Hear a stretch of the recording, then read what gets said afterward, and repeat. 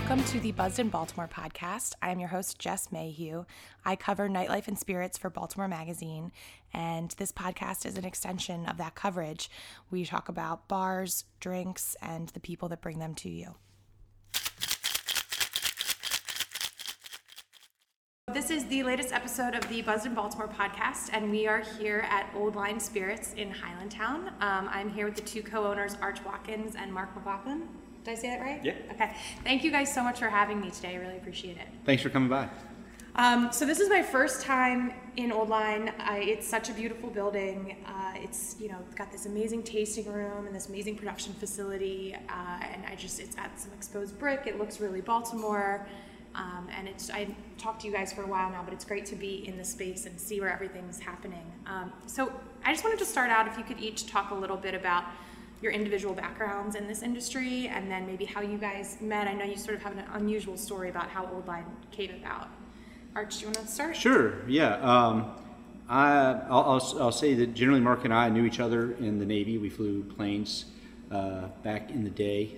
We got out at different times and kind of went our own separate paths, but then ended up as neighbors in the Butchers Hill neighborhood. Yeah. At the time, I was working in engineering, doing defense-related projects, and Mark was working in the finance field. And I'll let him speak to his motivations for why he got us going. But it started with Mark. I jumped on not long after. I really like being an engineer, but the thought of opening a distillery with Mark was just too good a chance to pass up. Sounds a little more fun. Yeah, yeah. Not as much money, but right, especially at first. Yeah. Right. Yeah. So, Mark, was it a similar sort of thing for you?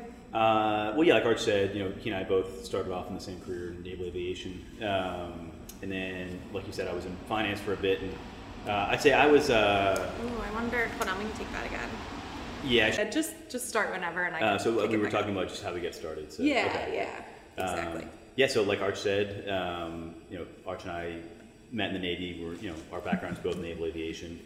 Yeah, I was in a job, unlike Arch. Arch was largely satisfied with his career. I was just unhappy with what I was doing. Wasn't really cut out for the investment banking thing. Learned a lot. Glad that I did it, but I was very, very eager to basically cut out on my own. Yeah. And start a business. So you really wanted to manufacture something.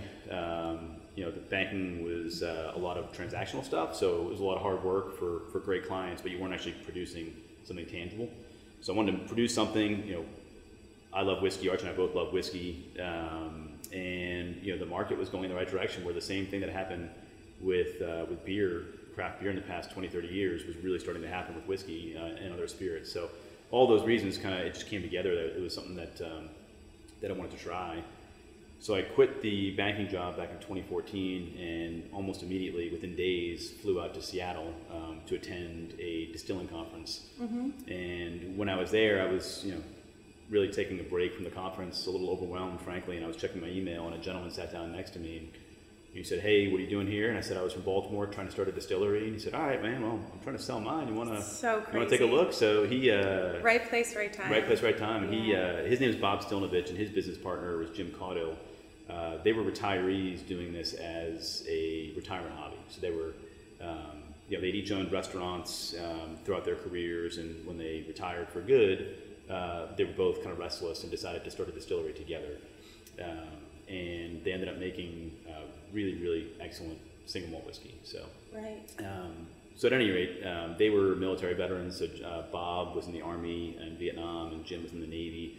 And I think I know they really liked that Arch and I were Navy vets and Afghanistan guys. So it all came together. It's so serendipitous. It was unbelievable. Crazy. Yep. Yeah. So so they were willing to, they got to know Arch and I and what we wanted to do, and they were willing to invite us out to live in Bob's guest house and apprentice and learn, and they treated us like family, and it was, we couldn't have asked for a better start. And that was in, what's the town in Washington called? It was Sandwich Island, which is a piece of Bow, Washington. But to give you a picture of where we were learning, it's just a little spit of land, and the house was right on a cliff overlooking the Puget Sound, north of the Puget Sound. Yeah. And I'm talking like whales coming out of the water, bald eagles, the mountains in the background. The whole it was It's wild. crazy. Yeah. So yeah, we got up. It was 5 a.m. to 10 p.m. 6 days a week making whiskey out there. And they were just teaching you the trade, like you kind of went in not knowing a lot, and they just Not knowing anything. I mean, Yeah. we have some technical skills, just but not that we never made whiskey for sure. Jim actually passed away. That was kind of the impetus for them wanting to pass the torch on this. right. So Jim passed away before we got there, and Bob was the mentor. Yeah. And yeah, we did it. Our graduation was he took his family to Hawaii for 2 weeks and asked us not to burn the house down.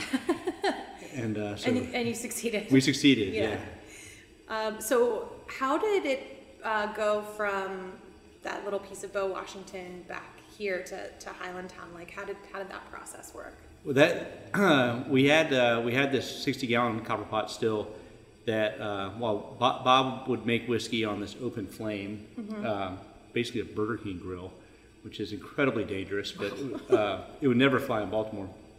So basically, what we did was we packed up all the barrels into a huge moving truck, and we packed up all the equipment into a separate truck.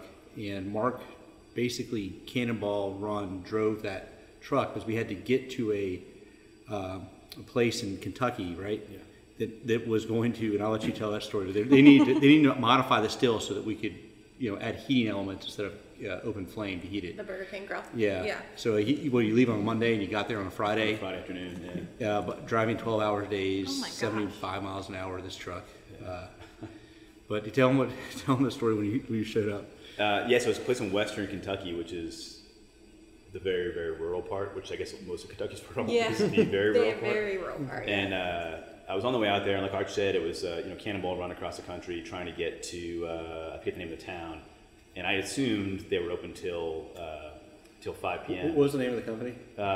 Hillbilly Stills. Yeah. Hillbilly Really? Stills. They're great guys, yeah, and they do great work. But they are unabashedly hillbillies, and they Hillbillies. embrace it, and that's who they are, and it's It's wonderful. in their name, yeah. And so I decided to check my phone just to confirm that their 5 p.m. close time. So I was going to get there at like 4:55 according to GPS, and it says they close at 4. I'm like, oh man, like this Friday, then I have to wait around this place till Monday. And so I called them, and they said, yeah, it's Jerry's birthday today, so yeah, we'll stick around. So I showed up there, and they were wonderful. We unloaded this still from the truck, and I gave them a bottle of actually a product that we aren't producing anymore. It was good. It just wasn't within our portfolio. Yeah. So it's kind of a special thing. So hey, we'd love you to have this. And they popped it out and started taking shots right there. Oh my So, god! yeah. And so this was under the moniker Golden Distillery. It was Golden Distillery up until we packed it up from Washington State. Okay. And what product were they taking shots of? It was an apple brandy that Okay. was very, very good. And we may someday look at making it again, but for a couple of reasons we didn't. One of the reasons is that it was a very special relationship that Bob and Jim had with a winery and an apple orchard and all that sort of thing. So it made complete sense in that setting, and we haven't necessarily found a reason to do it here. But it was great. So I was like, hey guys, this is kind of a limited thing, try it. And they start pounding shots. Might as well have been like, Moonshine. Yeah, moonshine. The 140 proof stuff we tried in there. Yeah. But it was great, and then getting it back here, so to Baltimore, Arch and I thought that, so we bought the business, we closed on it over April in 2015. We thought we'd be open in the summer at a place over in Greektown, and for a number of reasons, the location we thought we were going to be in Greektown didn't work out, and then we found this place here in Highlandtown that was owned by not the same guy that owns it now, previous owner, and we had a couple of issues with that process as well. So this thing went from being something that we thought we'd be open in the summer of 2015, and we didn't finally get open here until a year ago, February 2017. Lots of rigmarole, I'm sure. Oh, it was nuts, yeah, and Yeah. it's just Murphy's Law sometimes, that everything that can go wrong will. And Right. but I will say, and I assume Arch agrees, is that where we ended up with the owners of the building, they're wonderful people. The ones that own it now are great. Where we've ended up and come so far, we're very happy. Yeah.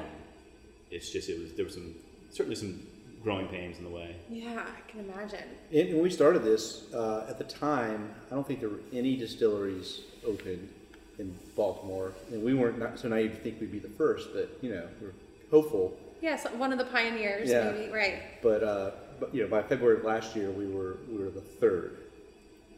So And that's why it's interesting, because I know you guys are celebrating your 1-year anniversary, and I'm doing air quotes because it's really just 1 year of this space, but you've been making these products for 4 years now, right? we're making it for 3 Making it for years, 3. but we've been working. Mark got started in the March winter, 2014. March of 2014. So it's been a longer haul than just the 1 year anniversary might make it seem. So talk about the single malt whiskey that you make. I think I remember interviewing you guys when you first sort of started, making it, and in Baltimore, bourbon's obviously very common. In Maryland, we talk about rye a lot, but single malt, people weren't as familiar with that category. I think people associate it with Scotch and peatiness and Scotland and all of that. So what is it about this that you guys sort of learned to love, and what have you found bringing it to this market? Well, I'll say that and I'll let Mark,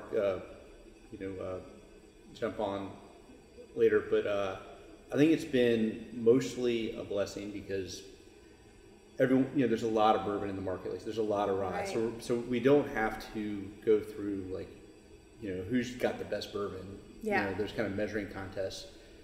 So we're focusing on something that not a lot of people make, or nationally, Yeah, and certainly not a lot of people making it regionally. yeah, So that's been great. But the challenge there is we have to convince people to try it, to maybe not grab that bottle of bourbon or rye that they normally go to and try this new thing that's American single malt.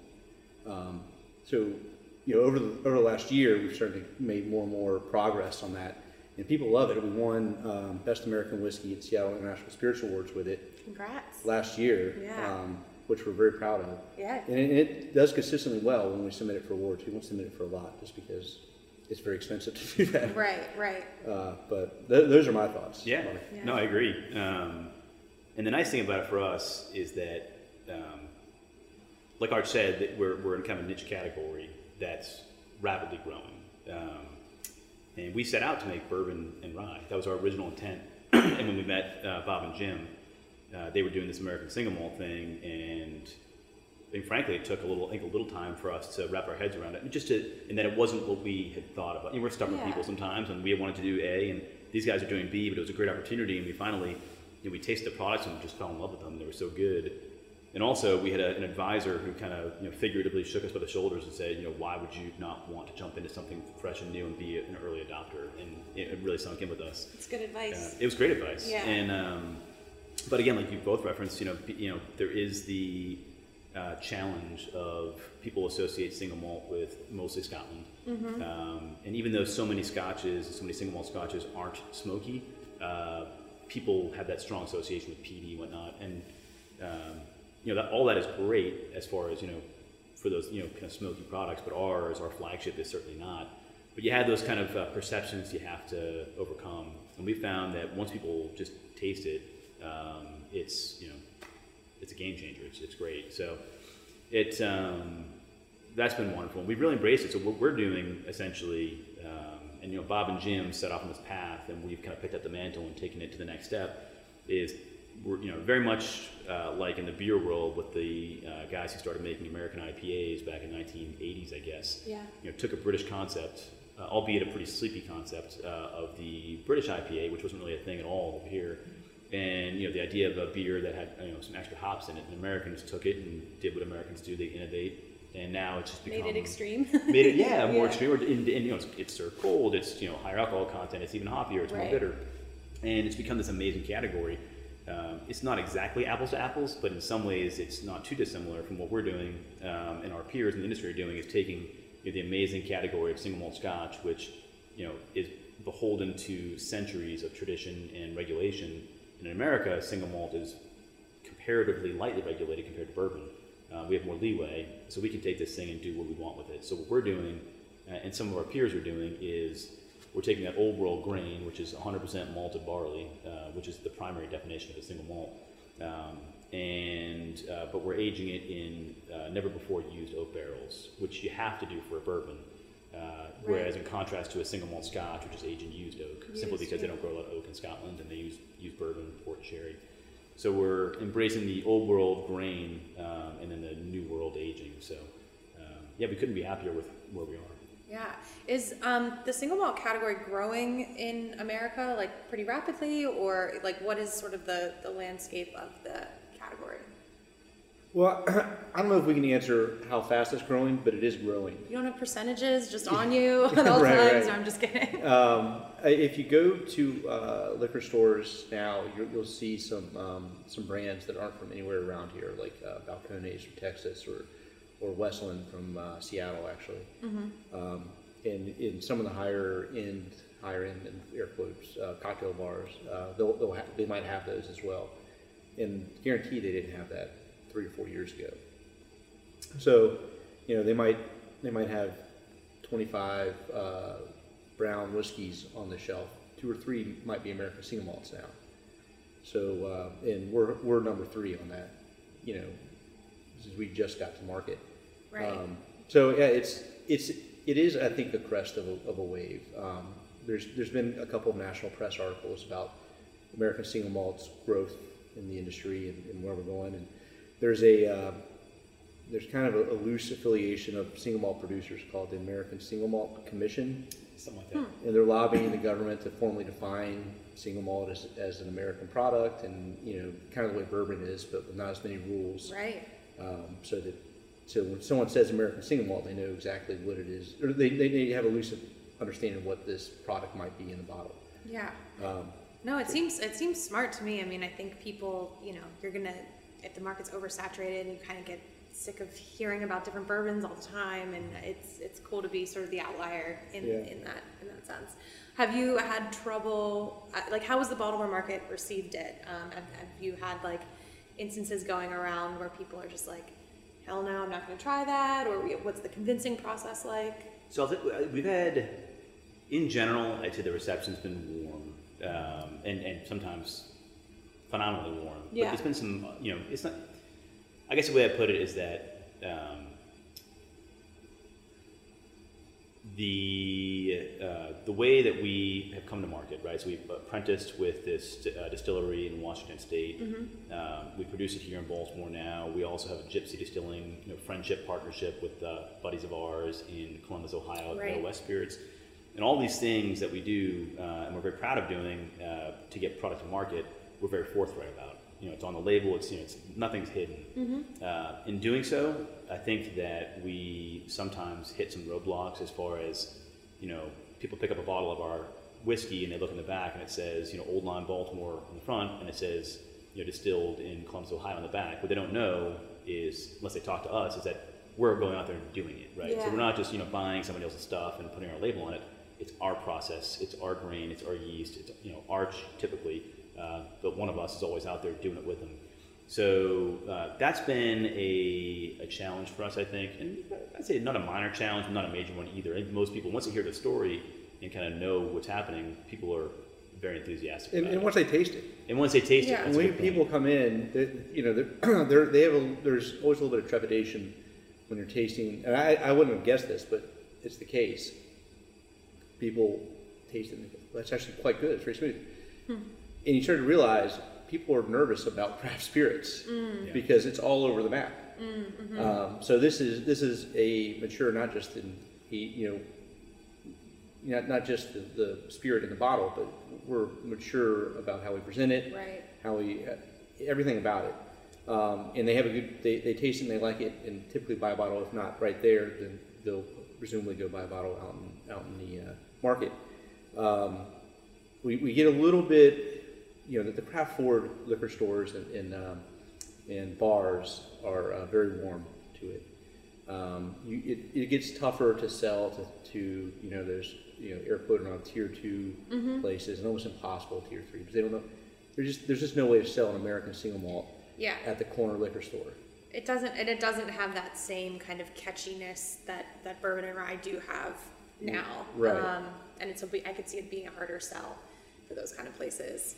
And they ask us, when are you gonna make a bourbon? When are you gonna make a rye? Yeah. Do you really want another bourbon and rye? Seriously? Aren't your shelves too crowded with that stuff? Yeah. Just to explain to people, the only reason, because we went on a tour of the production area, and the only reason that you guys are going out to Columbus and making it is just because you don't have the necessary equipment and room here yet, but you're hoping to get to that phase soon, right? So We should be getting it this, if not March, presumably in April. And yeah, this will be probably the last year. Yeah. But we'll see. The goal, Mark and I's goal, is to make everything here. Ultimately, in the nearest term, make everything that services Baltimore and the environment here in Baltimore. Yeah. No, I think it's at one point it's going to be all under one roof, and that's going to be a really cool feeling for you guys, I'm sure. It's not that important to us. It's important to the market, then we make it important to us. But for us, the most important thing is getting our product that we make at the highest possible quality at the best possible price. Right, that honestly. your hands are touching it from execution. So I can tell you, using a 60-gallon still here, our price point per bottle should be about $150. And it's not. Right. And that's because we use a much bigger system out in Columbus, Ohio. That allows us to get the price down. And the quality is exactly the same. So we're involved, like Mark said, in every drop that gets made. I think that's what's important is that you guys are hands-on with everything. And Those systems are incredibly expensive. right. I can't imagine. Millions and millions of dollars. So yeah, it's One day. one day. Yeah. And you were also showing me an outdoor space there that you're hoping to turn into maybe a courtyard at some point and have some fun events. Yeah, it's a 5,000 square foot courtyard right now, truck yard really, and the plan is hopefully this year to transform it, do some landscaping, add picnic tables, place for band, place for a bar, and Nice. basically have an outdoor oasis for people to come hang out, have drinks, do some parties. And to talk about your obviously the single malt is your flagship, but what you guys will be releasing for your 1 year air quote anniversary party is a rum, and that's so cool and so different than this single malt whiskey. So talk to me about the evolution. Why did you guys think let's make a rum, and why did you want to get into that category? So the rum, Arch and I have learned a ton about rum the past couple of years, and we were very interested in pursuing it, and we obviously did it. And one thing that we learned in the past couple of years is that the ability to make an incredibly a world-class rum in the Caribbean, it's basically the environment that it's best suited for. It's obviously the raw materials come from there. And the aging process that really pulls the very, very sweet butterscotch and vanilla flavors out of the wood come out of the barrel best in the kind of hot environment. So what Arch and I wanted to do is, develop our own blend of Caribbean rum that we could bring to market here in the U.S. And ours is nicely and distinctly different than a lot of the Caribbean rums out there. And there's a whole world of Caribbean rum, aged rum, that's wonderful. And we've been very deliberate to make our blend what we define as a whiskey drinker's rum. Huh. So something you could sit there and just put in a glass, maybe a little ice if you want, maybe a twist of lime, but it doesn't need anything else. So it's got many of the same elements you get in a high quality bourbon or single malt, whatever it might be. Very, very approachable, very complex, just a little bit sweeter than you get in a whiskey. Arch and I spent about a year, Arch, would you say? Yep. About a year with our blender. We have a husband and wife blending team, Luis and Margaret Ayala, and they're wonderful. And they gave us a course in kind of the world of aged rum and helped us decide the direction that we wanted to go. And then we ultimately spent about a year iteratively, going That's through a the tough process. one. I can't It's not believe easy you to said it say. right at all. I had to go through the process 3 times saying it. that's right, and ultimately bring it to where we wanted it to be. So that was the kind of story behind our flagship rum, our Caribbean rum, and we also did that same blend at Navy strength, which is 114 proof traditionally. So with the new rum, the one that we're releasing at the anniversary party, we took some of this rum, which is anywhere between 7 and 11 years old when it comes to us, when we blend it. And we further aged it, so it's finishing in our own freshly emptied single malt casks. So what that does is it imparts some single malt flavors, which are really nice. And it also gives it just more time in the barrel to pull out some more tannins, which offset that sweetness really nicely. So what you get with the new rum is something that's, I'd say, a tad more complex, a little bit drier, and just really, really nice to sip. So we did it in a relatively small scale this year, and our plan is to release what we're releasing this week, and when it's gone, and we'll have some more next year. But it's going to be something that we do in limited amounts each year. What would you add to that, Ars? Well, the side bonus, and really ultimately what we're going for is to create rum flavored casks. That we've now put when we emptied those 35-gallon barrels, we immediately filled them up with aged single malt. So what that's going to do is add a little bit of rum complexity to that single malt, which we think is going to be really nice. It might be North American first. I know that some scotches do that, but I'm not aware of any American single malts. It's like Inception, though. I mean, you're like the one's imparting into the one, and then you just keep folding it over. Folding it over. It's so amazing. I know a lot of breweries play with that, and distilleries and wineries will all kind of exchange barrels, and all the flavors get exchanged in the process. And it's such a cool idea because you're just creating something new every single time. Right. So how just the flavor process of the rum. So obviously the barrel aging just gives it a little more oakiness, or how would you sort of describe like the flavors that you get in the rum? Do you want to? So the rum goes. What's critical about this rum is it's aged down in the tropics. Okay. So just being that, like Mark said, that hot, humid atmosphere year round really defines what's happening in that cask, and it's pulling out. There's transforming some of those flavors in there to really nice butterscotch, from almost like a light caramel to a strong butterscotch, and at the same time the oxidation transforming some of those vanillins, bringing those out as well. So then we'll do is the youngest rum is about 7 years old. The oldest is 11. Okay. The longer it stays in the barrel, the more oxidation you get. Right. The more extraction. Now these are all ex-bourbon barrels, so a lot of the strongest oak has been extracted already. So it blends out to something probably around a 9.5 year or something. And bring it up here, we proof it down and bottle it, and you get really nice vanillas and butterscotches from that barrel aging down there. And there's a couple of key points to this. One is people ask us, well, when are you going to make the rum up here? And the answer is never. You could never, ever get those flavors with a Mid-Atlantic rum, if a North American rum in general. Maybe in Key West. Yeah, which is 90 miles from the Caribbean, Right. so Yeah. might as well be. Right. And even then, it's kind of a different, like, in terms of where the Gulf Stream goes. Right. It's kind of like sticking the other direction. And other things, we're not adding any vanilla butterscotch to this. So there's it's not a spiced rum. Like, It's not syrupy or... right. Yeah. Like a lot of North American rums tend to be heavily spiced. Right. To get certain flavors, because you just can't create them in the barrel.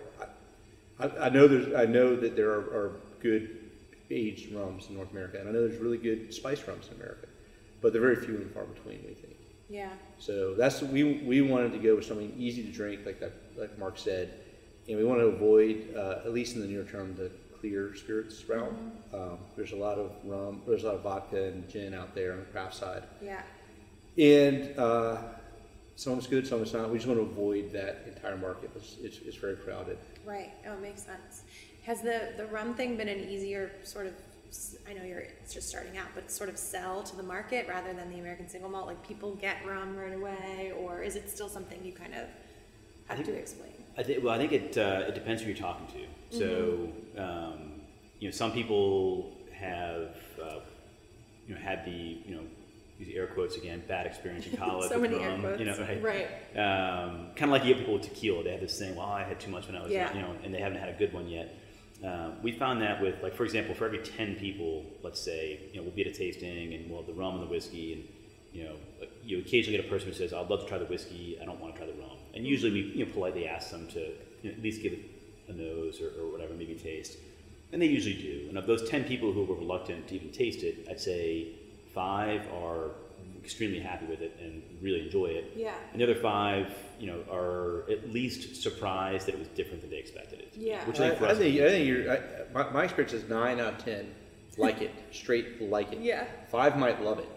Right. There's gonna be one person that's like, yo, this ramen's too sweet for me. But I mean, Fair enough. Yeah. Yeah. No, that's pretty good odds. I think it's like breaking down those preconceptions is what's really hard, especially for Well, that's craft what it is, spirits, I yeah. think. Yeah. And that's where we have the, in different ways, a dual challenge here with Old Line is, the single malt, educating people on what it is and what it isn't. And then the rum, Right. educating people on what it is and what it isn't. Right. And, it's been a very, very positive reception on all of it. We're very lucky. That's awesome. And how has it been with sort of the local craft spirit community and the Maryland craft spirits? I know Jamie does an amazing job of kind of keeping everyone unified, but just in general, like how has it been being part of that community? well, we actually have a big problem with Jamie. Oh, I'm just kidding. I was like, oh, No. snap. And that's where it ends. Right? This thing's on, right? Okay. Let me tell you something about Jamie Whitten. It was great having you guys on. No, just kidding. No, we love Jamie and Ben at Lion. Yeah, Lion Distilling. Yeah, they've been great, and they were very big supporters of us even before we got started, and then all of last year. But that's true of all, also most of the distillers out there. Yeah. We're friends with everybody. It's been great. Yeah. I'm calling or emailing distillers probably 3 or 4 times a week, asking questions or asking for favors. We actually we go even up the road to Monument City to borrow equipment from those guys on the regular. That's which awesome. is, it's great. I think we all kind of rely on each other. And Yeah. we know that, just because one distillery's having challenges on one day, that could be you the next. So Right. it's best to kind of pull together. And how has it been being in Highland Town? I know we were talking about this a little bit before. What a cool neighborhood it is, and I know you go to the homeowners association meetings and try to ingrain yourself in the community. But how has it been sort of since you guys have been here for a year now? Very receptive and Yeah. surprising. So we're on the outside eastern edge of Highlandtown, just past Haven Street, and we were a little bit nervous, because it's not necessarily foot traffic area, Yes. but we see people walking here all the time from Highlandtown, coming in on Saturdays for tours and tastings, which we were not expecting. And I'd say month over month, those numbers grow and grow and grow. So that says a lot about the neighborhood and about the area. Yeah. Those things kind of, continue on their upswing. Yeah. When you can almost do a little crawl now between Monument and Yoko and Snake Hill, and now that we're going to have the Axe Bar, Yeah, yeah. that's going to be a whole nother. Yeah, whole we're nother excited for lunch. that. Yeah. We want people to come here first, right? And then go to the Yeah. Axe Bar. Yeah, right. I think so. They told me that so this is an axe throwing bar that's coming to Hayden Street in Highlandtown, and they told me the worst injury that they've ever seen happen at their place is a splinter, which I somehow doubt. But I think that's their line to convince you that it's fine. Our guy Jerry gets worse than that every day here. Exactly. Jerry's our, he actually is doing most of the distilling now. Okay. Because it's, turns out you need 3 people to keep things running here. Yeah, at least I would think it's kind of amazing. It's been just you two for as long as it has. That's pretty impressive. Jerry was the number 1 or 2, number 2 hire at Clipper City, which is Heavy Seas. Heavy Right. Seas now. So he's got a huge brewing background. But yeah, he's also a little bit. I can say this because I know he'll never listen to this podcast. He is very accident prone. We need like one of those accident days since Jerry's last. Yeah. Sliced his finger open. Or, So maybe he shouldn't go to the axe throwing bar. Yeah, right. No. Not so much. and he's had 3 fender benders, people crunching into his car. Oh my gosh. I was the last one While he was yesterday. parked. I did it yesterday. He but, just has terrible luck, it sounds like. yeah, we refer to him as Jerry Ford. Oh man. But no, it's so cool that you're kind of a part of this community over here. I think it's ever growing, and you have longtime residents, new residents. It's such a good blend. So you guys are open on Saturdays from when to when? 12 to 6 p.m. 12 to 6. And you guys do like tours and tastings, or Yeah, tours and tastings, and it's a great time. And like this Saturday, obviously with the party, which will be a totally different dynamic. It'll be a blast. Yeah. Do you want to talk a little bit about this Saturday, the details? Sure. Yeah. Yeah. Well, so we're having our 1-year anniversary party here at the distillery from 12 to 6 on Saturday, and we're going to have Sugar Bale cocktail bar coming in, and they'll be serving cocktails from 12 to 6, and their sister business Doobies will be serving from a brunch menu from 12 to 3. Awesome. So people can come in and they can take a look around and try all of our offerings, and including the new release rum, the single malt cast finish, and have a couple of drinks and get some food and hang out. It should be a great time. We expect a really good turnout. That's great. So it'll be fun, and it's for us. It's a big milestone for us. 1 year opening this location, and we're excited. Yeah, and it's a celebration for you guys. I mean, to have to all the hurdles you've sort of gone through in the unconventional way that you started the business. I mean, it has to feel like pretty good that you've been doing this thing and stable for a year now. Still kicking for after 1 year. After 1 year. Right. I wanted to ask, has Bob out from Washington come and seen it here? No, not yet. Yeah. We fully plan. Actually, we have 3 53-gallon barrels that he barreled 5 years ago. 2011, yeah. Oh, that's 2011. There's 2 from 2011, 1 from 2013. So we actually have labels in design phase now for a basically a golden release. His distillery was Golden Right. Distilling, so we're going to do Old Line American Single Malt Golden Release that kind of incorporates elements of both Awesome. distilleries. So we're going to fly him out. He's doing all right. Maybe he can fly himself out. Yeah, that's right. Yeah, we paid Bob plenty of money already. You're like, if you can make it out here, we'll give you some free drinks. Yeah, but we do talk to him regularly. That's awesome. He's great. That guy, he's got to be 75, 76. Yeah, he's starting another business. Yeah. That's amazing. Yeah, he might as well be 55. Like he's just going. got so much energy. Yeah. But it's so cool. He's like he was like your little business angel or something. No, it was absolutely wonderful. Yeah. Do you guys want to try a couple samples of the? Do you want to? I mean, I've had the single malt before, but we could try that and then the rum. Yeah. Do you That'd want be to good? move up to the bar or bring it down here? All right. Thank you. So we're doing what are we doing first? That should be you go with the single malt first, yeah. Okay. So we're starting with the American Single Malt whiskey. What you have in your hand here was aged 12 to 15 months in a 5-gallon barrel. Okay. Which doesn't sound like a lot, but there's a lot of oak extraction during that period. So what you're going to get is something that's you get a lot of vanillins, a little bit of spicy maple, brown sugar, buttery mouthfeel. This is what we won Best American Whiskey with. Even on the nose, it's so tempting, and there's no astringency to it. It's got, like you said, those maple elements really come through. Yeah. So one thing we always, and this is kind of what we tell everybody. I don't know if you're a pro. No, so. I'm really not. So tell me what you tell everyone. So if you haven't been drinking, hard liquor recently, like in the last hour. I haven't, shockingly. Yeah. Yeah. So what you want to do is just take a really small sip first to cleanse your palate. Let it burn a little bit. Let it exercise those saliva glands, the taste buds. This isn't your tasting sip. This is just a palate cleanser. Okay.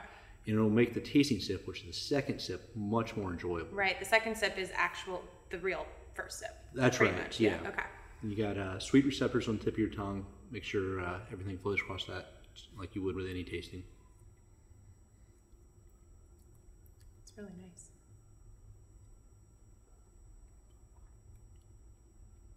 Yeah, on that second sip, you get a lot more of the vanilla for sure. I've never heard the term vanillins. Does that make me not a pro either? No, not at all. I mean, but it's some of these called phenols that come out of the wood, the oak. The name is very descriptive, like vanillins or vanilla.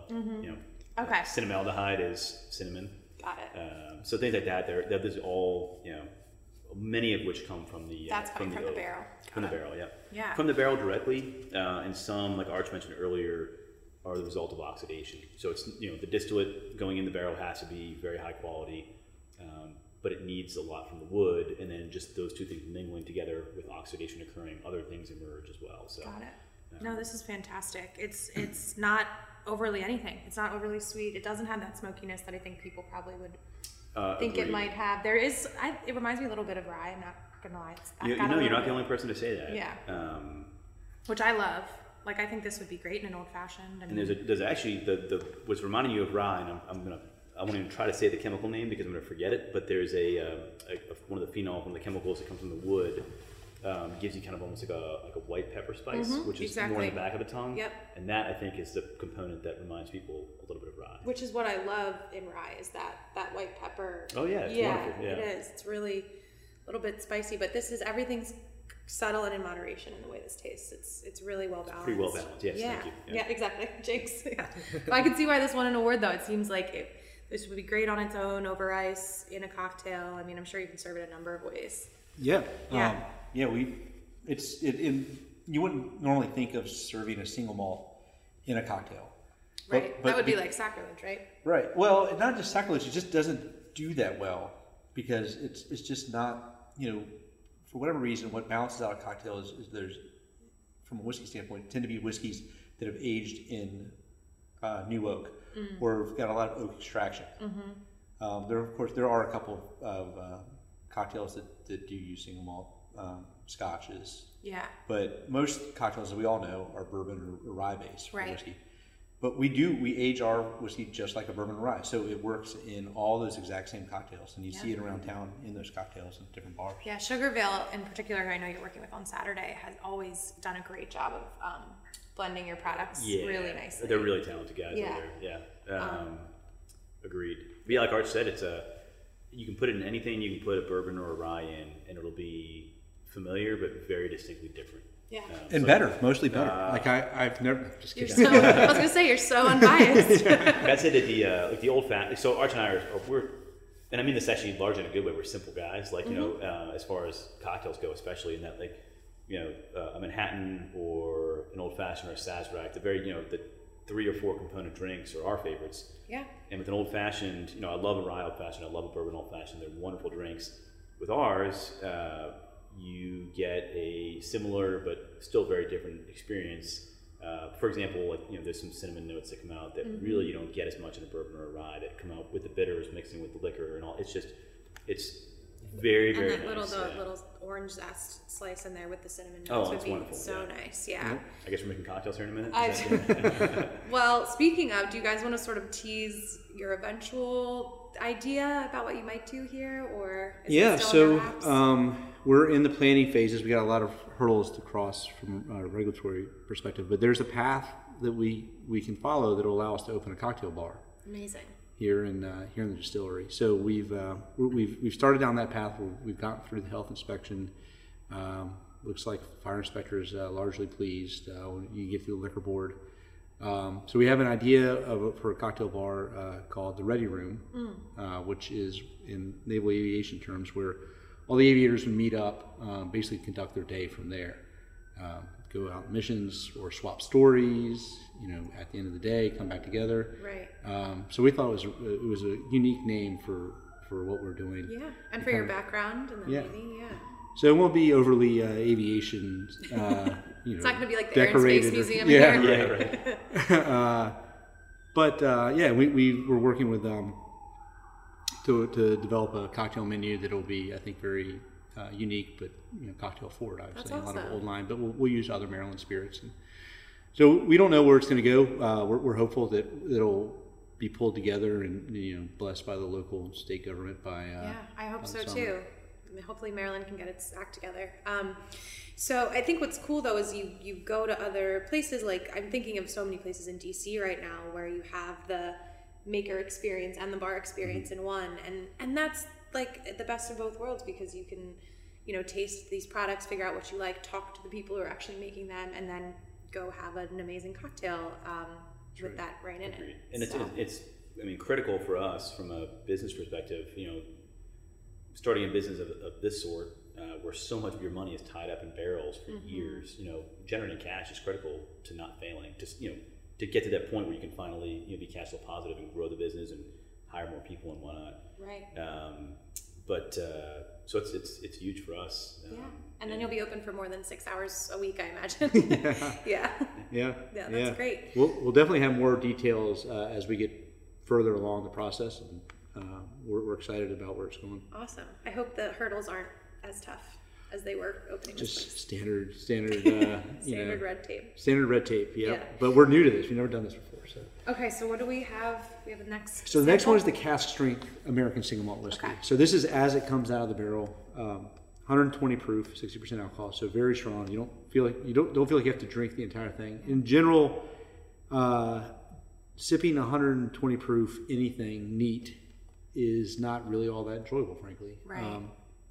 It's meant to give you control, though. It's meant to, you get to decide how many cubes of ice or drops of water or how much mixer you want to put in there. Right. So this tasting is really just to give you an idea of like the raw, unadulterated whiskey that comes out of the barrel, and what you get with this. And then Before you guys proof it down. before we proof it down, or AKA water it down. So what you'll get is all those same flavors that we talked about a second ago, just much more pronounced. Okay. Sometimes you gotta pull it through that ethanol burn, but they're definitely there. And I'll say personally, this is, and it could just be because I'm turning into a raging alcoholic. I like the overproof stuff. Just throw a couple cubes of ice on there, take it down Sip it to more 90 slowly. proof-ish. Yeah. And yeah, you don't have to make a complicated cocktail. You can just enjoy it. You enjoy it. That also could be just because I notice this as I'm getting older too. I feel like I enjoy those kind of more simple ways of drinking than something a little more convoluted. Yeah. You might be becoming an alcoholic too. I was thinking the same thing, but I wasn't going to say it. But yeah, What's this podcast about? I'm gonna have to start doing like juices soon and coffees to just really balance it out. So, and stop me if Arch just said this and I missed it, but one of the really nice things about the cask strength and for the rum, the Navy strength is that it gives the person. You did? Okay, the control. yeah, Okay, no. sorry. But I like I that checked my point. phone for a second, It's and I totally usually fine. tone out Arch pretty quickly. Well, you guys have probably heard each other say very similar things a lot, and so you can tone each other That's out. right. No, but I hadn't thought about it that way before. It's like kind of it's just a different way to drink. And no, it's good. I probably won't finish it because I do have to drive home. And you also gave me a resurrection, so. But it's really nice. I could see that, like you said, a couple of ice cubes, slowly sipping it Yeah. by some sort of fire. Right. That would be, right, on yeah, a that still would be day. ideal. Yep. So this is the first time I've tried the rum. I'm so excited. Okay, yes. We talked about it a lot. What I love about the rum is people come in with preconceived notions of what rum tastes like, Right. based on drinking gallons and gallons, mostly of Captain Morgan's. Captain Morgan's, which is great because those are really small shoes to fill. That's funny. Yeah, we've described it already. Let you taste it and see what you think. So obviously this, like you guys said, this is blended down in the Caribbean and then brought up here. Right. Yeah. And then it comes up here at 130 proof. Butterscotch for sure. We add water to get it down. What you're drinking now is 84 proof. Okay. Yeah, the butterscotch is what hits me right away on the nose. Right. Which There's I a love. little bit of a citrusy note too. If you kind of look for Yeah. that. Yeah.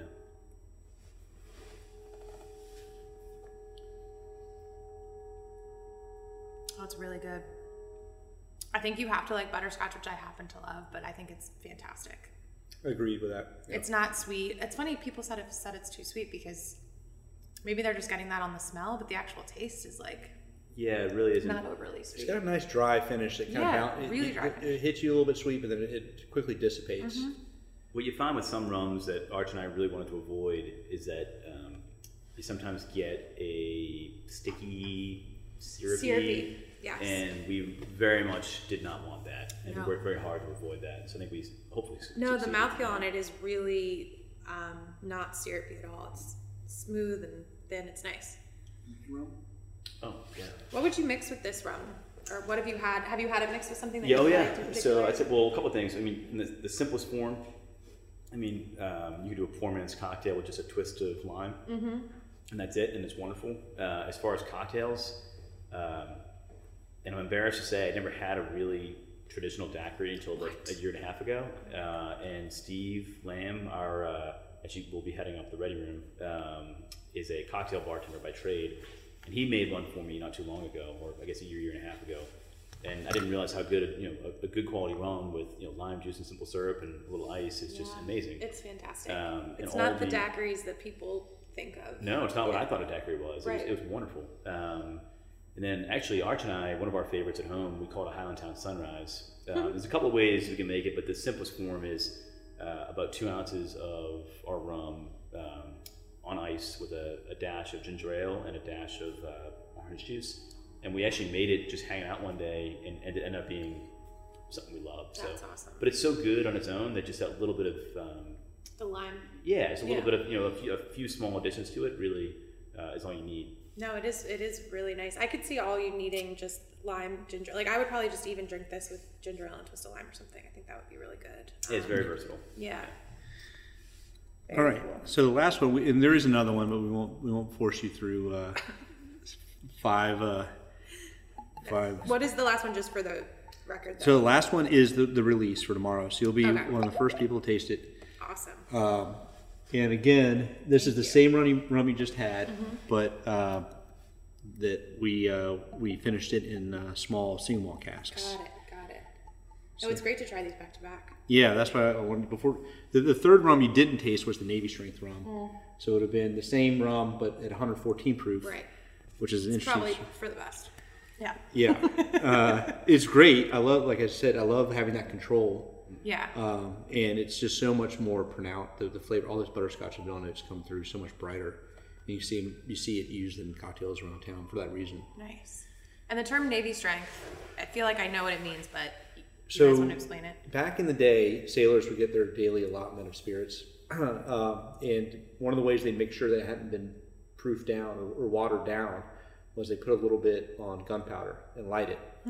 If the gunpowder could light, then it was proved Makes to sense. be ready to go, aka Navy Strength. So 114 proof or higher was Navy Strength. And you'll see that term used in gins and Right. whiskeys. Typically, it was the British and the American Navy. That's what we used. Very cool. Yeah. I just sort of always thought it was that Navy men could drink a lot or had a high tolerance or something. Oh yeah, we were down in. I was down in the big spirits festival down in Patuxent River Naval Air Station last weekend, and there's a lot of Marines down there. Yeah. Navy Strength. Well, we used to have a marine proof bottle, but it was basically a big plastic sippy cup. Just talking some shit, just Yeah. casually. That's awesome. They didn't understand the joke. So this isn't the Navy Strength, just to be clear. This is what you guys are releasing on Correct. Saturday. Yeah. Yep. So This is the Age Caribbean Rum single malt cask finish. I love your labels, by the way. They're so amazing. It's they really played up the crab, and they're just beautiful. And one thing that we tried to tie in here is that because, as Arch put it earlier today, we're really trying to take elements of our two flagship products and showcase them together. So by taking our rum and then finishing it in our single malt barrels, and the reason that the label, as you can kind of see at the bottom, has those really nice waves is that's the waves are our single malt logo. Oh, got it. So we're kind of tying those two logos together to kind of show how they're connected. So. No, yeah, this is such a nice marriage of the two. I think those butterscotch notes that were really pronounced in the rum are a little more tempered, but then you get like the peppercorn note that I was talking about from the whiskey a little bit. It's really nice. Yeah, I think it's like a rum whiskey. It's so bizarre, but it's really good. It feels perfectly balanced to me when I Yeah. drink it, in terms of sweetness, dryness, a little bit of that pepper. We made on Saturday. I was here working the distillery, and a friend of mine was here helping. And we made after hours a rum old fashioned with it. We just omitted simple syrup because there's already a decent amount of sugars in the liquid. Right. So basically, it was the rum with some bitters and a twist, and it was wonderful. I could see that. It's really good. It reminds me almost of, how a lot of distilleries are trying to almost do like a cocktail in a bottle sort of thing. I think this is stronger, obviously, because a lot of those are like 40 proof or whatever, but it's so balanced. It has that same kind of concept going for it. And that's 90 proof too, by the way. I mean, this is dangerous then, because it does remind me of a lot of those. It just tastes really good, like on its own.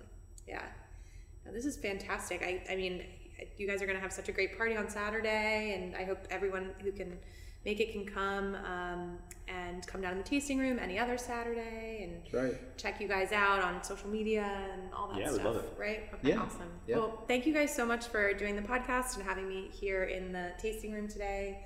It was great to finally make it out. Yeah, thanks for hanging out with us. Yeah, no problem. Thank you.